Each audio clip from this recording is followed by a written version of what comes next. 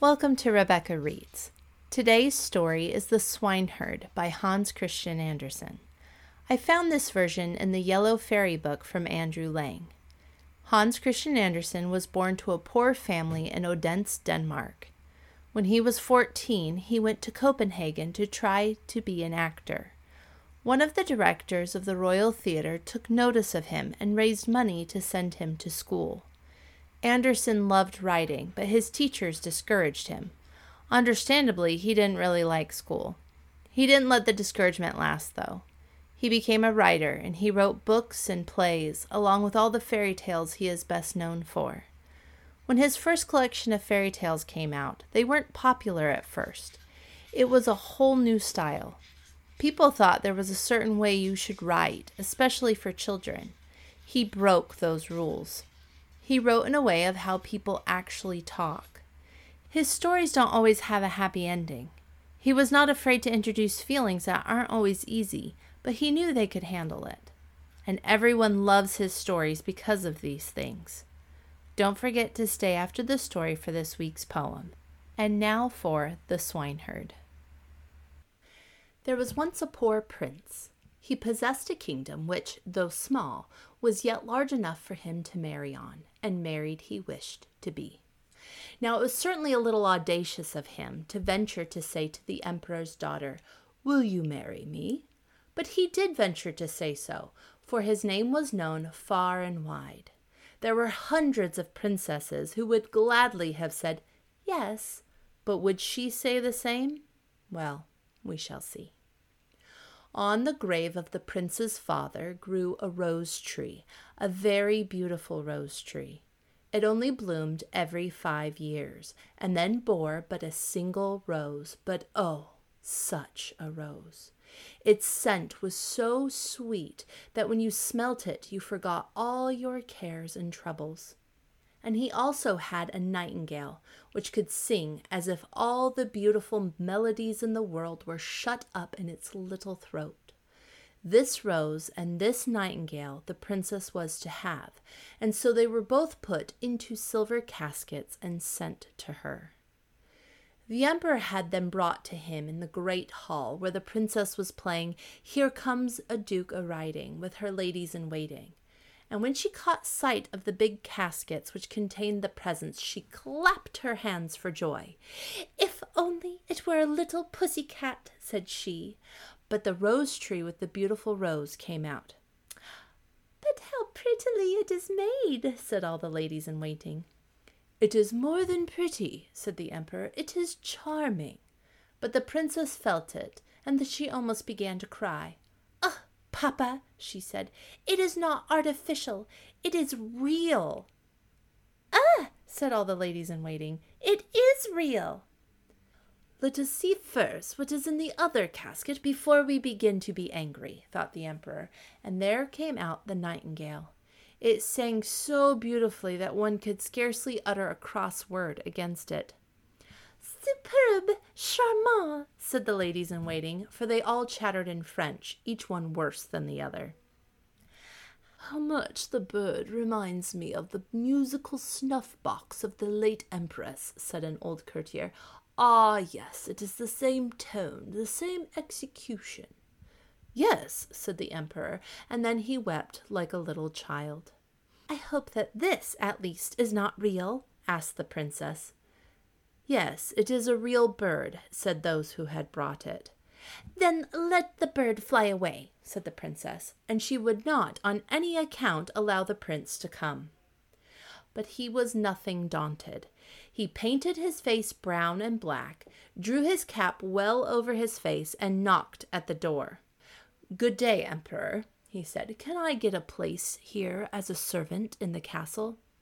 "Yes," said the emperor, "but there are so many who ask for a place that I don't know whether there will be one for you, but still, I will think of you. Stay, it has just occurred to me that I want someone to look after the swine, for I have so many of them."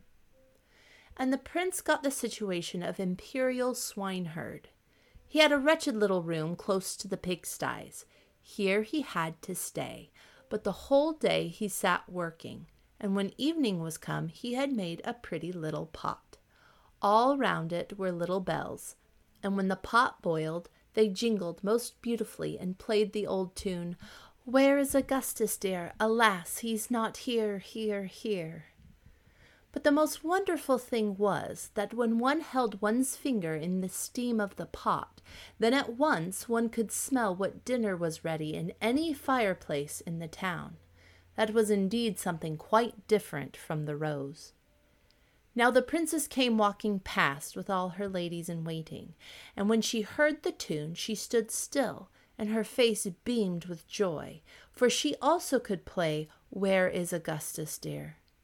It was the only tune she knew, but that she could play with one finger. "Why, that is what I play," she said. "He must be a most accomplished swineherd. Listen, go down and ask him what the instrument costs." And one of the ladies in waiting had to go down, but she put on wooden clogs. "What will you take for the pot?" asked the lady in waiting. "I will have 10 kisses from the princess," answered the swineherd. "Heaven forbid!" said the lady in waiting. "Yes, I will sell it for nothing less," replied the swineherd. "Well, what does he say?" asked the princess. "I really hardly like to tell you," answered the lady in waiting. "Oh, then you can whisper it to me." "He is disobliging," said the princess and went away. But she had only gone a few steps when the bells rang out so prettily, "Where is Augustus, dear? Alas, he's not here, here, here." "Listen," said the princess. "Ask him whether he will take 10 kisses from my ladies in waiting." "No, thank you," said the swineherd.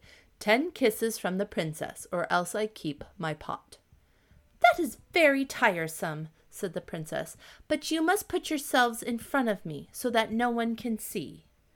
And the ladies in waiting placed themselves in front and then spread out their dresses. So the swineherd got his 10 kisses, and she got the pot. What happiness that was!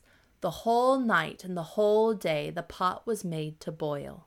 There was not a fireplace in the whole town where they did not know what was being cooked, whether it was at the chancellor's or at the shoemaker's. The ladies in waiting danced and clapped their hands.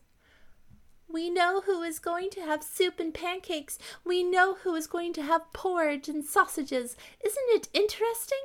"Yes, very interesting," said the first lady in waiting. "But don't say anything about it, for I am the emperor's daughter." "Oh, no, of course we won't," said everyone. The swineherd, that is to say, the prince, though they did not know he was anything but a true swineherd, let no day pass without making something. And one day he made a rattle which, when it was turned round, played all the waltzes, gallops, and polkas which had ever been known since the world began. "But that is superb," said the princess as she passed by. "I have never heard a more beautiful composition. Listen, go down and ask him what this instrument costs, but I won't kiss him again." "He wants 100 kisses from the princess," said the lady in waiting, who had gone down to ask him. "I believe he is mad," said the princess, and then she went on, but she had only gone a few steps when she stopped. "One ought to encourage art," she said. "I am the emperor's daughter. Tell him he shall have, as before, 10 kisses. The rest he can take from my ladies in waiting." "But we don't at all like being kissed by him," said the ladies in waiting. "That's nonsense," said the princess. "If I can kiss him, you can too. Besides, remember that I give you board and lodging." So the ladies in waiting had to go down to him again. 100 kisses from the princess," said he, "or each keeps his own." "Put yourselves in front of us," she said then, and so all the ladies in waiting put themselves in front, and he began to kiss the princess. "What can that commotion be by the pigsties?" asked the emperor, who was standing on the balcony. He rubbed his eyes and put on his spectacles. "Why, those are the ladies in waiting playing their games. I must go down to them." So he took off his shoes, which were shoes, though he had trodden them down into slippers. What a hurry he was in, to be sure! As soon as he came into the yard, he walked very softly, and the ladies in waiting were so busy counting the kisses and seeing fair play that they never noticed the emperor. He stood on tiptoe. "What is that?" he said when he saw the kissing, and then he threw one of his slippers at their heads, just as the swineherd was taking his 86th kiss. "Be off with you," said the emperor, for he was very angry, and the princess and the swineherd were driven out of the empire. Then she stood still and wept. The swineherd was scolding, and the rain was streaming down. "Alas, what an unhappy creature I am," sobbed the princess. "If only I had taken the beautiful prince! Alas, how unfortunate I am!" And the swineherd went behind a tree, washed the black and brown off his face, threw away his old clothes, and then stepped forward in his splendid dress, looking so beautiful that the princess was obliged to curtsy. "I now come to this. I despise you," he said. "You would have nothing to do with a noble prince. You did not understand the rose or the nightingale, but you could kiss the swineherd for the sake of a toy. This is what you get for it."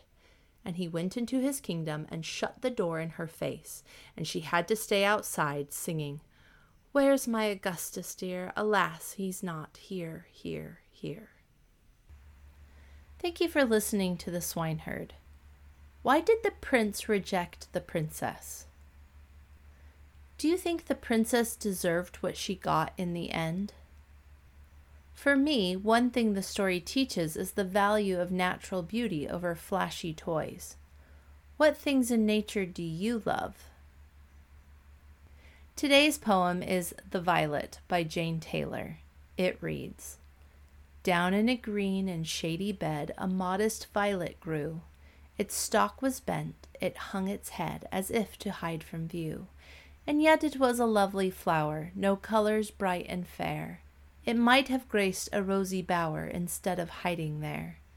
Yet there it was, content to bloom, in modest tints arrayed, and there diffused its sweet perfume within the silent shade. Then let me to the valley go, this pretty flower to see, that I may also learn to grow in sweet humility." And that is another episode of Rebecca Reads. I would encourage you to draw or color one of the things you love from nature. Feel free to send it to me at rebeccareadspodcast@gmail.com, and I'll post it on my Facebook page. If you enjoy this podcast, please leave me a 5-star review. Keep reading, and join me next week for another episode of Rebecca Reads.